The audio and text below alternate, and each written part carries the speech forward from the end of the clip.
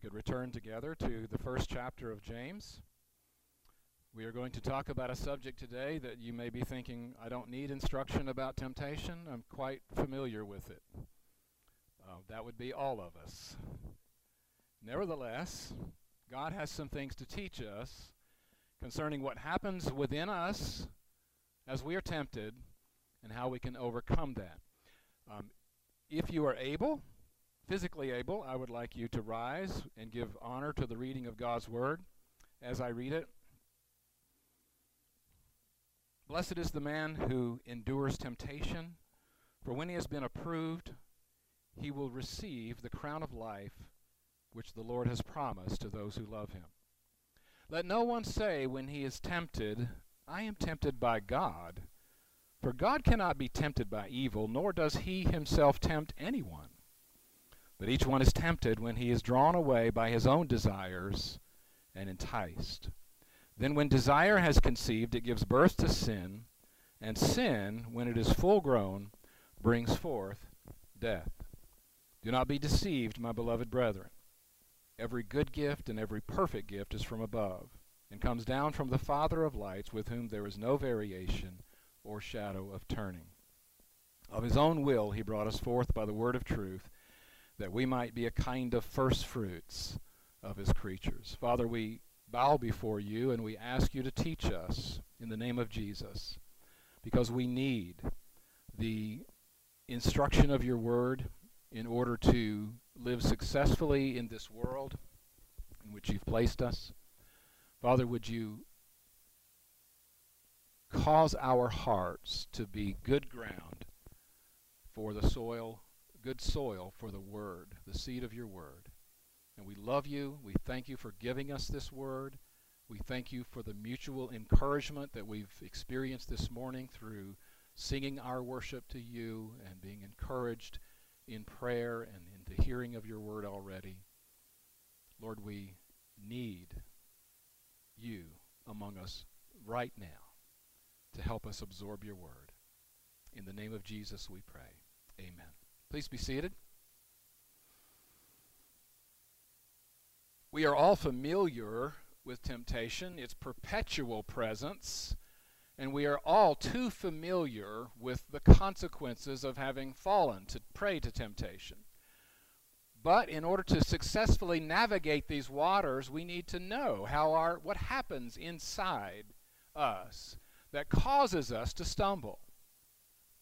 And we can't stop there, can we?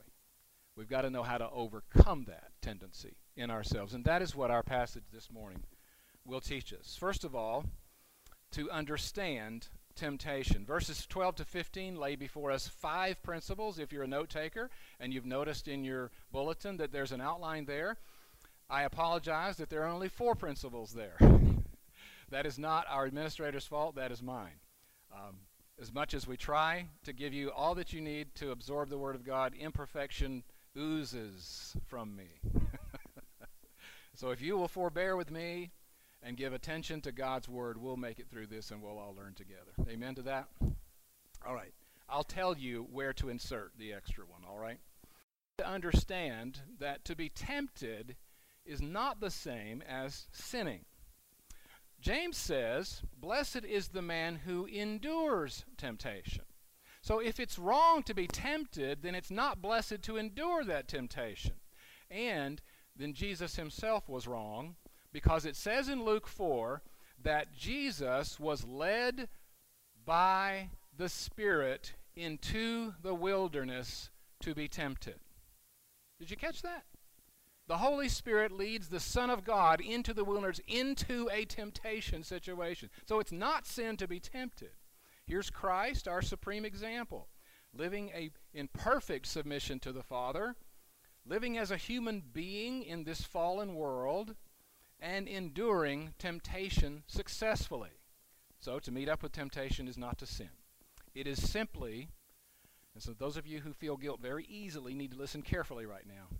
To be tempted is simply to be human. Not wrong in and of itself. We'll get to the wrong part.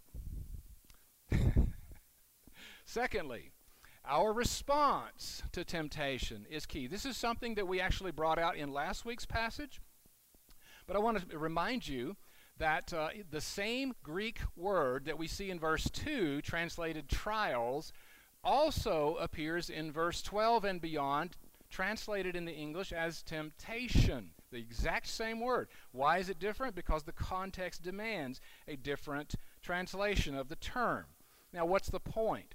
The point is that a trial that is designed by God to produce the spiritual maturity within us as we grow can, with a wrong response, become a temptation and a sin. The proper response, I'm not sure you can see those highlighted words, but if you can, focus on the end of verse 3, endurance, and in verse 4, that we might be perfect and complete. And in verse 5, the wisdom that God has planned in this process. That's the proper response. Inappropriate response would be sin, death, deception. Those are the things that happen to us when we do not respond properly to that which God sovereignly brings into our lives. Have you ever connected the temptations that you receive with God's sovereign work in your life? Remember, to be tempted is not to sin. It is, thirdly, and this is the one that's missing. You might want to jot this in there. Temptation is an opportunity to be qualitatively proven. Qualitatively proven. James says, blessed is the man who endures temptation, for when he has been approved, he will receive the crown of life which the Lord has promised to those who love him. James says that enduring temptation results in God's approval. Just like God, the voice from heaven upon the Lord Jesus, this is my beloved Son in whom I am well pleased. There's something that God the Father wants to see in us as we successfully navigate the sovereign his sovereign will amid temptation. He is going to give us approval. The crown of life thing, you need to understand, that is not talking about gaining eternal life. He is already talking to believers. He has said at the end of that verse, the Lord has promised this to those who love him. If you're working to successfully do something in order to get eternal life, then your life is a works salvation. That is not at all what James is saying. He is saying that this is something, an issue here is enduring temptation. And so endurance is the inherent goal of the saved person. Just like in the beginning of the thought, which is the beginning of the chapter, where he says, count it all joy, my brethren, when you fall into various trials, knowing that the testing of your faith produces what? Endurance. That's right. That is God's goal. That is where God wants us headed when we're navigating these rough waters. I could say it like this. Enduring temptation is like making it through quality control. Approval, then, means that we come through the trial without sinning, without succumbing, without it becoming a temptation to sin, with our faith still intact, still trusting, still gaining ground, still pressing on with our eyes on Christ. So, well, that'd be a great thing to experience, Dave. I experience the opposite often. Well, so do I. Join the club. But that's why God gives us his instruction, doesn't he? So that we can be better and learn. Now, what about this crown of life? Listen, the term crown in the original language is Stephanos. Some of us name our children Stephen. It just means crown. It was a woven wreath that was awarded to the victor in athletics. James is simply using a word picture to show us that when we successfully make it through the trial without it becoming a temptation, then God is pleased, and he gives us this crown of life. We already have eternal life. Now we have victorious life. Does that make sense to you? We rejoice in victory gained, in contrast to the all too familiar feelings of failure amid temptation. Fourth, God is not to blame for temptation. Verse 13 says, let no one say when he is tempted, I am tempted by God. For God cannot be tempted by evil, nor does he himself tempt anyone. Well, why is this warning set forth? Who blames God for temptation? Well, none of us do intentionally. But we as believers assert that God sovereignly reigns over us in every area of life. And when we excuse our failures, we are shifting the blame away from ourselves onto someone else. And if God rules all of life sovereignly, then he's getting the blame. It kind of looks like this. I couldn't help it really means that God sovereignly placed something in front of me that was too great for me to handle, therefore he failed. When we say, well, if they hadn't done, and you can fill in the blank there, then I wouldn't have sinned. What we're really saying, what we're really doing is we're acting like Adam and Eve did in the garden. You know, Adam said, Lord, it's the woman you gave me. And Eve said, the serpent deceived me. Can you hear the implication of blame toward God in those words? Now, with all due respect to our first parents, the elements of their accounts are true. God did give Eve to Adam. Eve did give her husband of the forbidden fruit, and the serpent did indeed deceive Eve. But here are our first parents who have suddenly lost their perfection before God, standing guilty before him, unwilling, like so many of us, unwilling to stand humbly before him and to take full responsibility for their sin. And every subsequent child of Adam and Eve, which means everyone in this room, including the speaker, has inherited their natures. And we have a bent toward avoiding personal responsibility.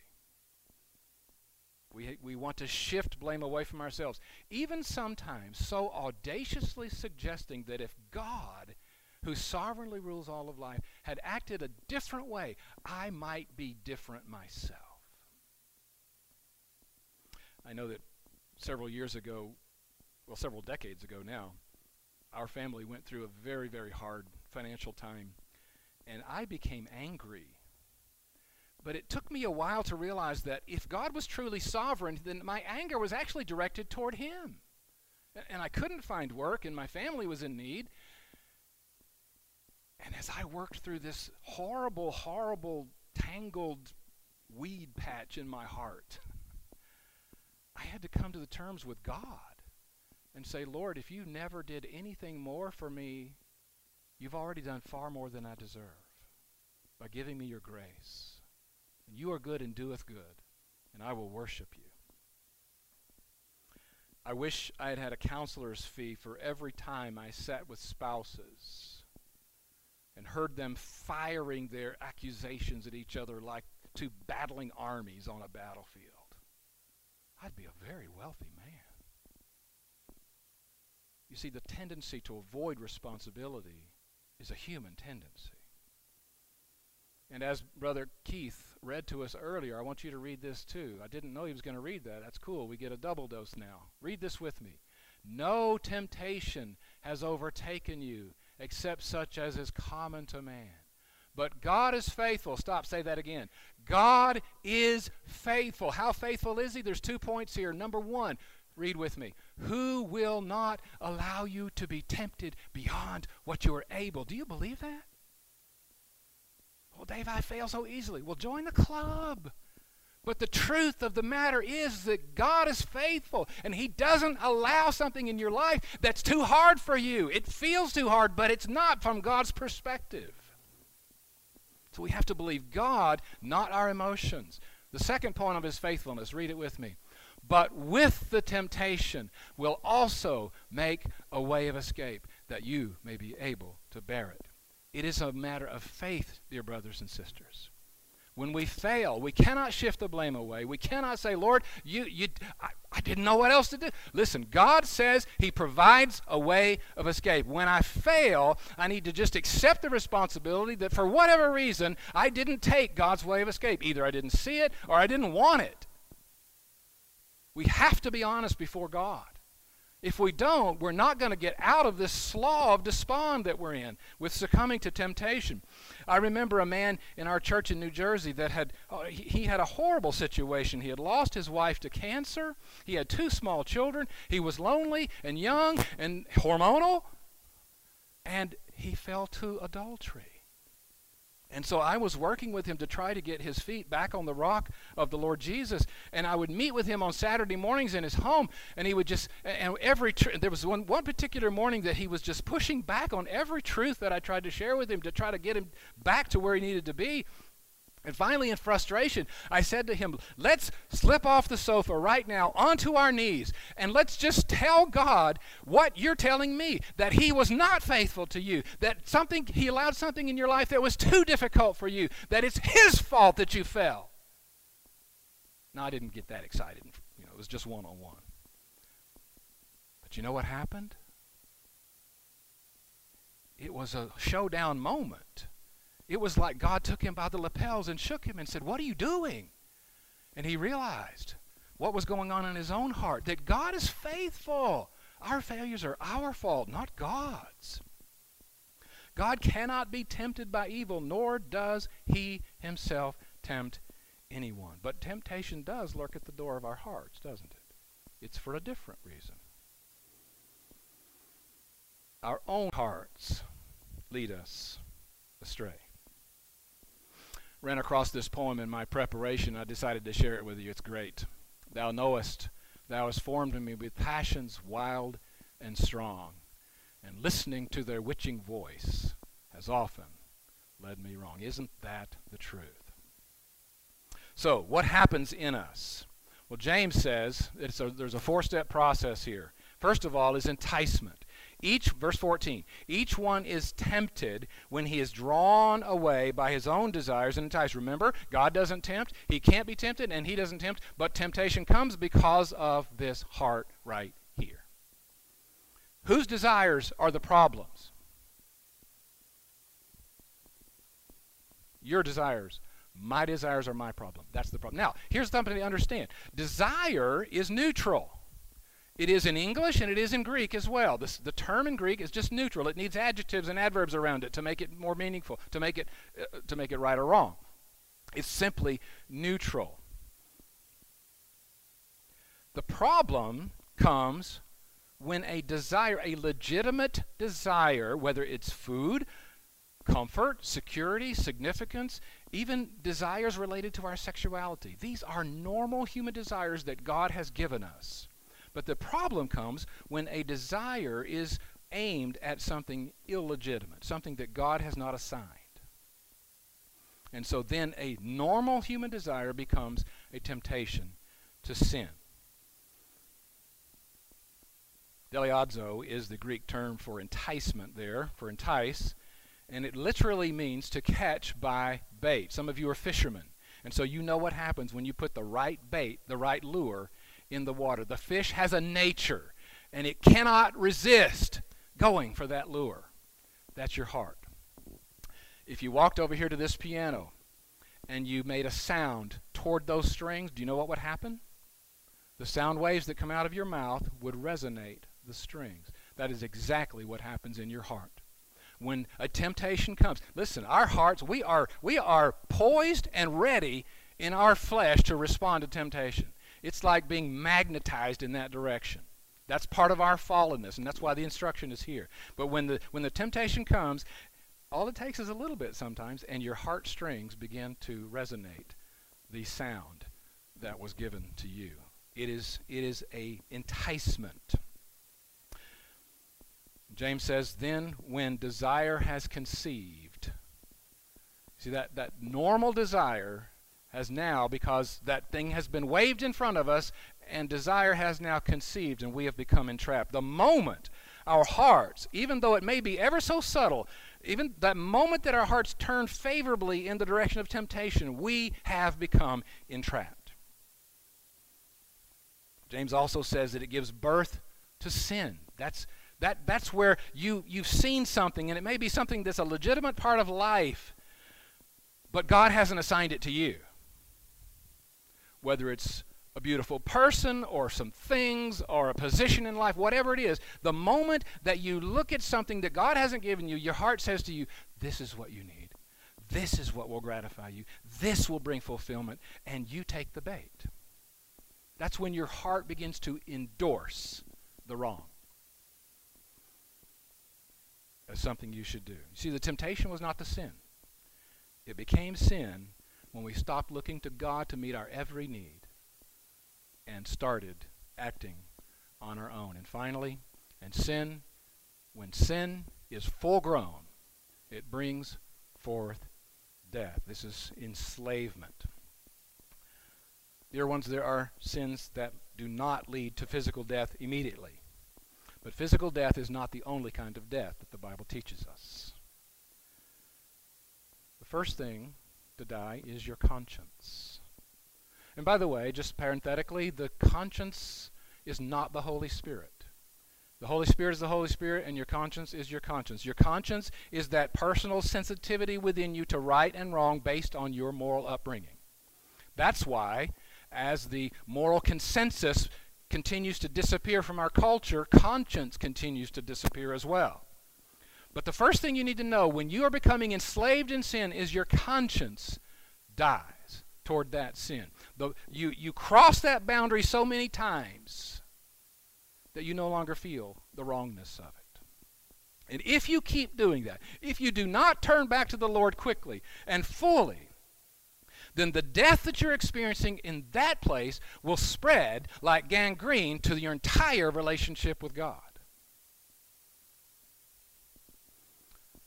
And brothers and sisters, there are dead people in every church. Can I just say that again? There are dead people in every church. Dave, what are you saying?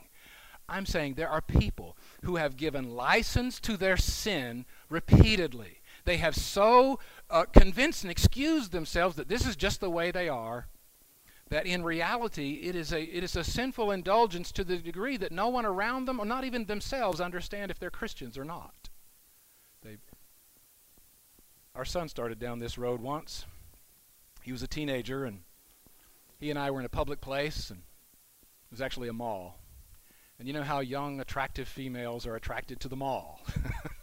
Well, Josh was talking about the eye candy that was in front of him. That was his term. And he made a sly smile on his face, and he said, well, Dad, I'm young and hormonal. And my response to him was, well, I'm old and hormonal. The issue is not the way we are. The issue is what will we do in submission to Christ with the way that we are. We've got to remember that the trial that God sends into our lives is meant to produce spiritual maturity. We've seen how it can go in the wrong direction. We know, and knowing what goes on in our hearts is only half the battle. We've got to know how to overcome that. So do you want to know how to overcome that? This is yes. I want to tell you. Are you still with me? That's the next part of the message. Overcoming. It's a two-pronged offensive. By the way, it's not enough just to know where you go wrong. Vicki reminded me this morning when we were talking about this, there's an old Puritan message called The Expulsive Power of a Higher Affection.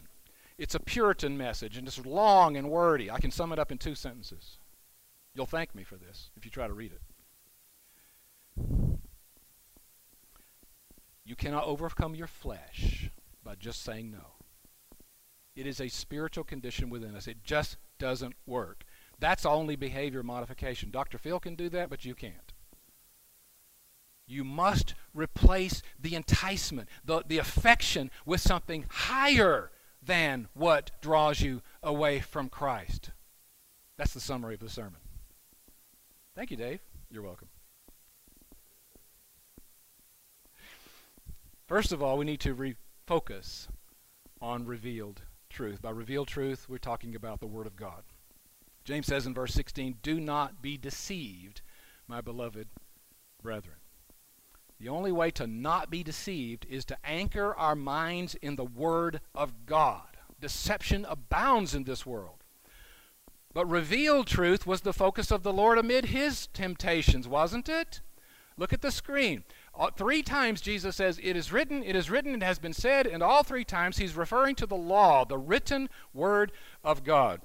And we must depend upon revealed truth as our weapon against temptation as well. Read this with me. For the weapons of our warfare are not carnal. Do you know what carnal means? It means earthly, physical, human. It's not that way. But, keep reading, mighty in God for pulling down strongholds, casting down arguments and every high thing that exalts itself against the knowledge of God, bringing every thought into captivity to the obedience of Christ. Listen, where do arguments and high things and thoughts happen? Right here. Right here. And so the battleground is here. We sometimes talk about our hearts as the center of what we are, but we're not talking about the pump. We're talking about this, really. We have to depend on revealed truth, because if our hearts are the problem, then our hearts need the remedy. Amen? And this is the very reason why so many of you stay defeated, because you are not giving yourselves regularly to the study of this book. If you are starving yourselves to death, should you be surprised that you're getting skinny and weak spiritually? You, dear ones, if you are not in the Word of God, and if you know the Lord, you are setting yourself up for defeat and failure perpetually. We must turn our hearts in the direction, in order to be successful with temptation, we must turn our hearts in the direction of revealed truth. And secondly, we need to turn our hearts toward God in worship. What does James say? He says, every good gift and every perfect gift is from above and comes down from the Father of lights, with whom there is no variation or shadow of turning. In contrast to the evil that lurks within our own hearts, God's heart is filled with goodness and perfection as he expresses it toward his children with good gifts. Now let's keep it in context, because if we just started listing all the good gifts God gives us, we'd be here for a week. But in context, let me mention 3. The maturing process that includes trials. Has you ever stopped to thank God that the trial itself is actually one of his good gifts? It's kind of shocking, isn't it? In the midst of the trial, he gives us the ability to endure. He gives us the power to make it through. That's a good gift. And in the midst of the trial, you learn from it. By the way, where does wisdom most come from? Success or failure? Failure. Yeah, that's wisdom, because you think, that hurt. I don't want to do that again. Wisdom. So, listen, God has dealt with fallible people for a long time. He's not surprised by you and me. He's got a lot of experience. And so these are his good gifts. And so we worship God because he is good in his very essence. And when God takes you, like he did me a couple of decades ago, when he takes you to the very end of yourself, and all you can say is, nothing I have in my life is worth clinging to, but you are worth clinging to. And just like God said to Abraham, I am your exceedingly great reward. Not all I'm going to do for you, not all the blessings that come with it. I am your exceedingly great reward. And when you love the Lord with all your heart and your soul and your mind and your strength, you'll come to that point where he alone is your exceedingly great reward. James, I love the way James refers to God, the Father of lights, with whom there is no variation or shadow of turning. Light here is used as the imagery for the absence of sin. And we could say it like this: there's no evil, unkindness, imperfection, unfairness in God's nature at all. He's perfect and holy, and whatever we're going through at the time, our changing circumstances mean nothing to the character of God. He is unchanging. He has not changed. He is not changing now. He will never change. In the midst of the worst nightmare of our temptation, he is perfect and pure and holy and loving and kind and just and gracious and merciful toward us. Are you glad about that? And we worship him in the midst of temptation for his unchanging character. Listen, I'll tell you what else that does for us. Turning our hearts For us, it means music. We're musicians in our family. We love to just sing hymns and songs, and we'll walk through our day singing. And that helps us turn our thoughts toward God. And what it does is it turns hearts away from our fleshly propensity towards succumbing to the sin. And we all know about that. And it also refreshes our love for God's presence and his fellowship. So we worship God for who he is and also for his work in our behalf. I love this verse. And what a great verse to end this message on. For of his own will he brought us forth by the word of truth, that we might be a kind of first fruits of his creatures. James's final instruction here for us is that we would personalize worship even further. How so? Because first of all, salvation is of God. These are things you know, but when you're in the midst of temptation, you need to be reminded, and you need to be helped in this direction. Salvation is of God, of his own will. He brought us forth by the word of truth. That doesn't mean that you didn't have a say in the matter. It means that ultimately it was God's say. It was his will that you come into his family. Our salvation, brothers and sisters, was in the heart of God before ever you had your first thought toward him.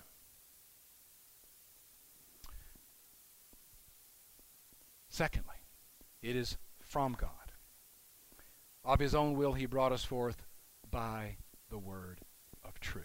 Faith comes by hearing, and hearing by the word of God. He brought us out of our deadness, the deadness of our sins, and breathed life into our spirits. Just like you see in Genesis where God breathed life into the first human being, that is a picture also of what he has done with you. We were dead in our trespasses and sins, and by his word he has breathed eternal life into us as well. He brought us out of our darkness into his light.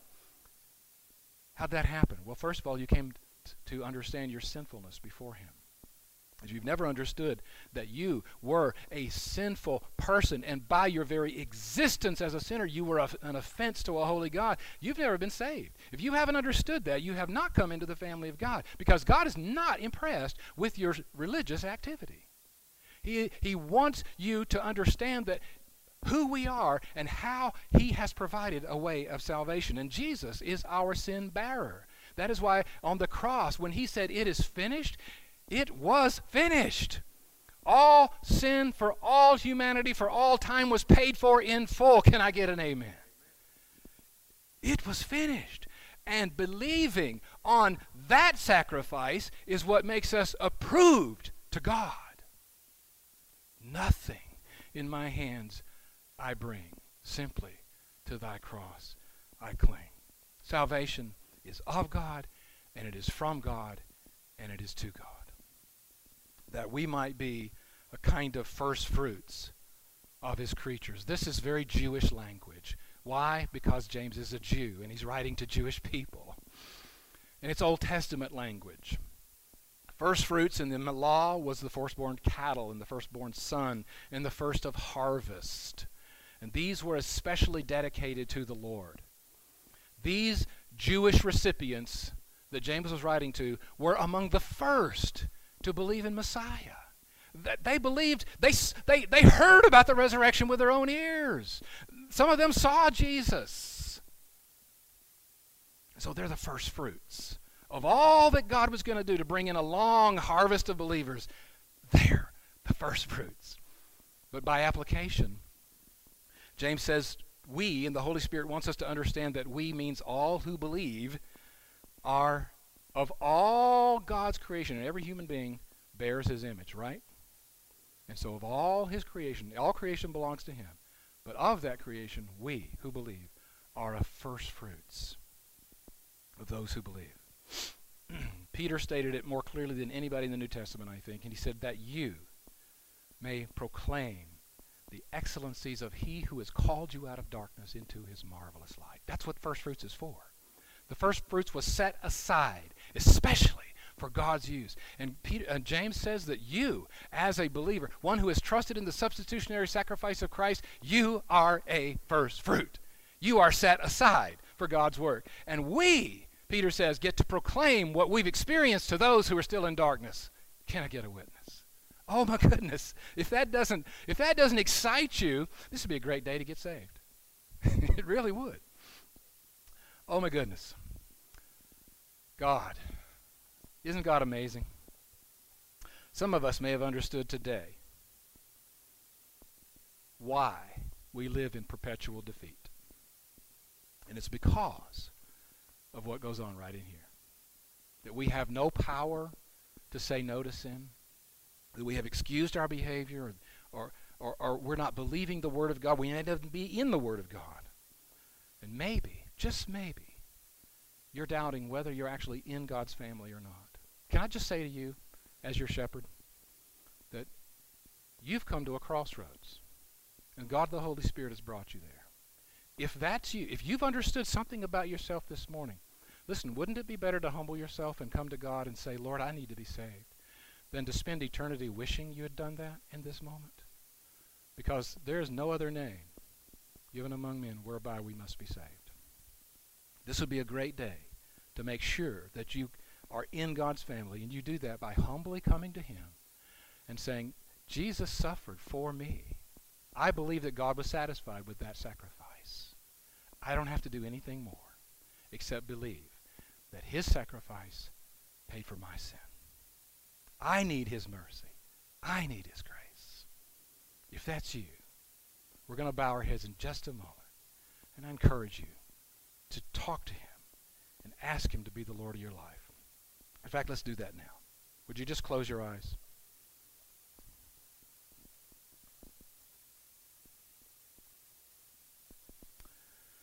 Would you just take that moment, and if that's you, ask Jesus to be the Lord of your life. Tell God that you believe that His crucifixion, His bloody, agonizing death, was the full payment for your sins, your offense before God. And that you believe that God raised Him from the dead victoriously, and He's alive right now. He's right here in this room. He's also exalted to the right hand of heaven. If you invited Jesus to be your Lord and Savior, welcome to the family of God. We'd like to know about that. We're not going to embarrass anybody, but we'll be here after the service. We'd love to talk to you. But let me talk to another group with your head still bowed and your eyes closed, because there are people who know you're a believer, but it vexes you that there are strongholds of fleshly disobedience that you fight against, and sometimes you lose more often than you win. Remember, we're all in that same category. We all need to continue trusting that Christ has satisfied God's wrath against sin, and that means the sin that entraps us easily. That our only hope is to keep fleeing to Him, to find the power and the strength, and we cannot stop fighting. We cannot give up. That's what the enemy wants.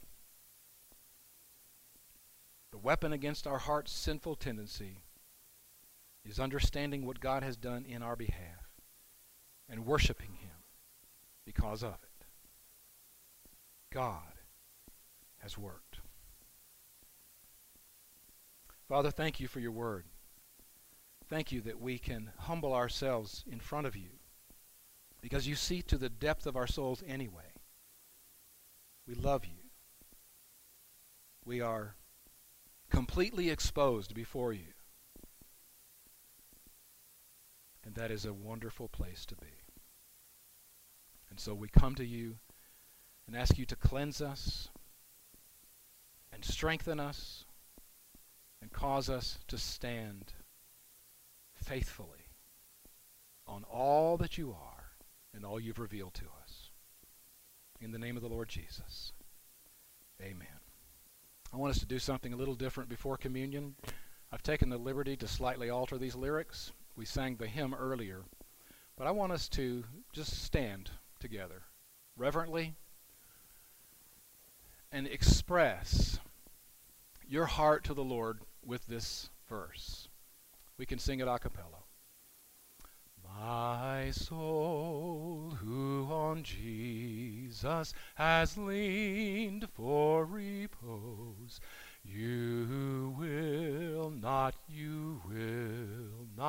desert to my foes. My soul, though all hell should endeavor to shake, you'll never, no, never forsake. Mike, would you come? And Father, we just love you. Thank you that you are there. You never will forsake us.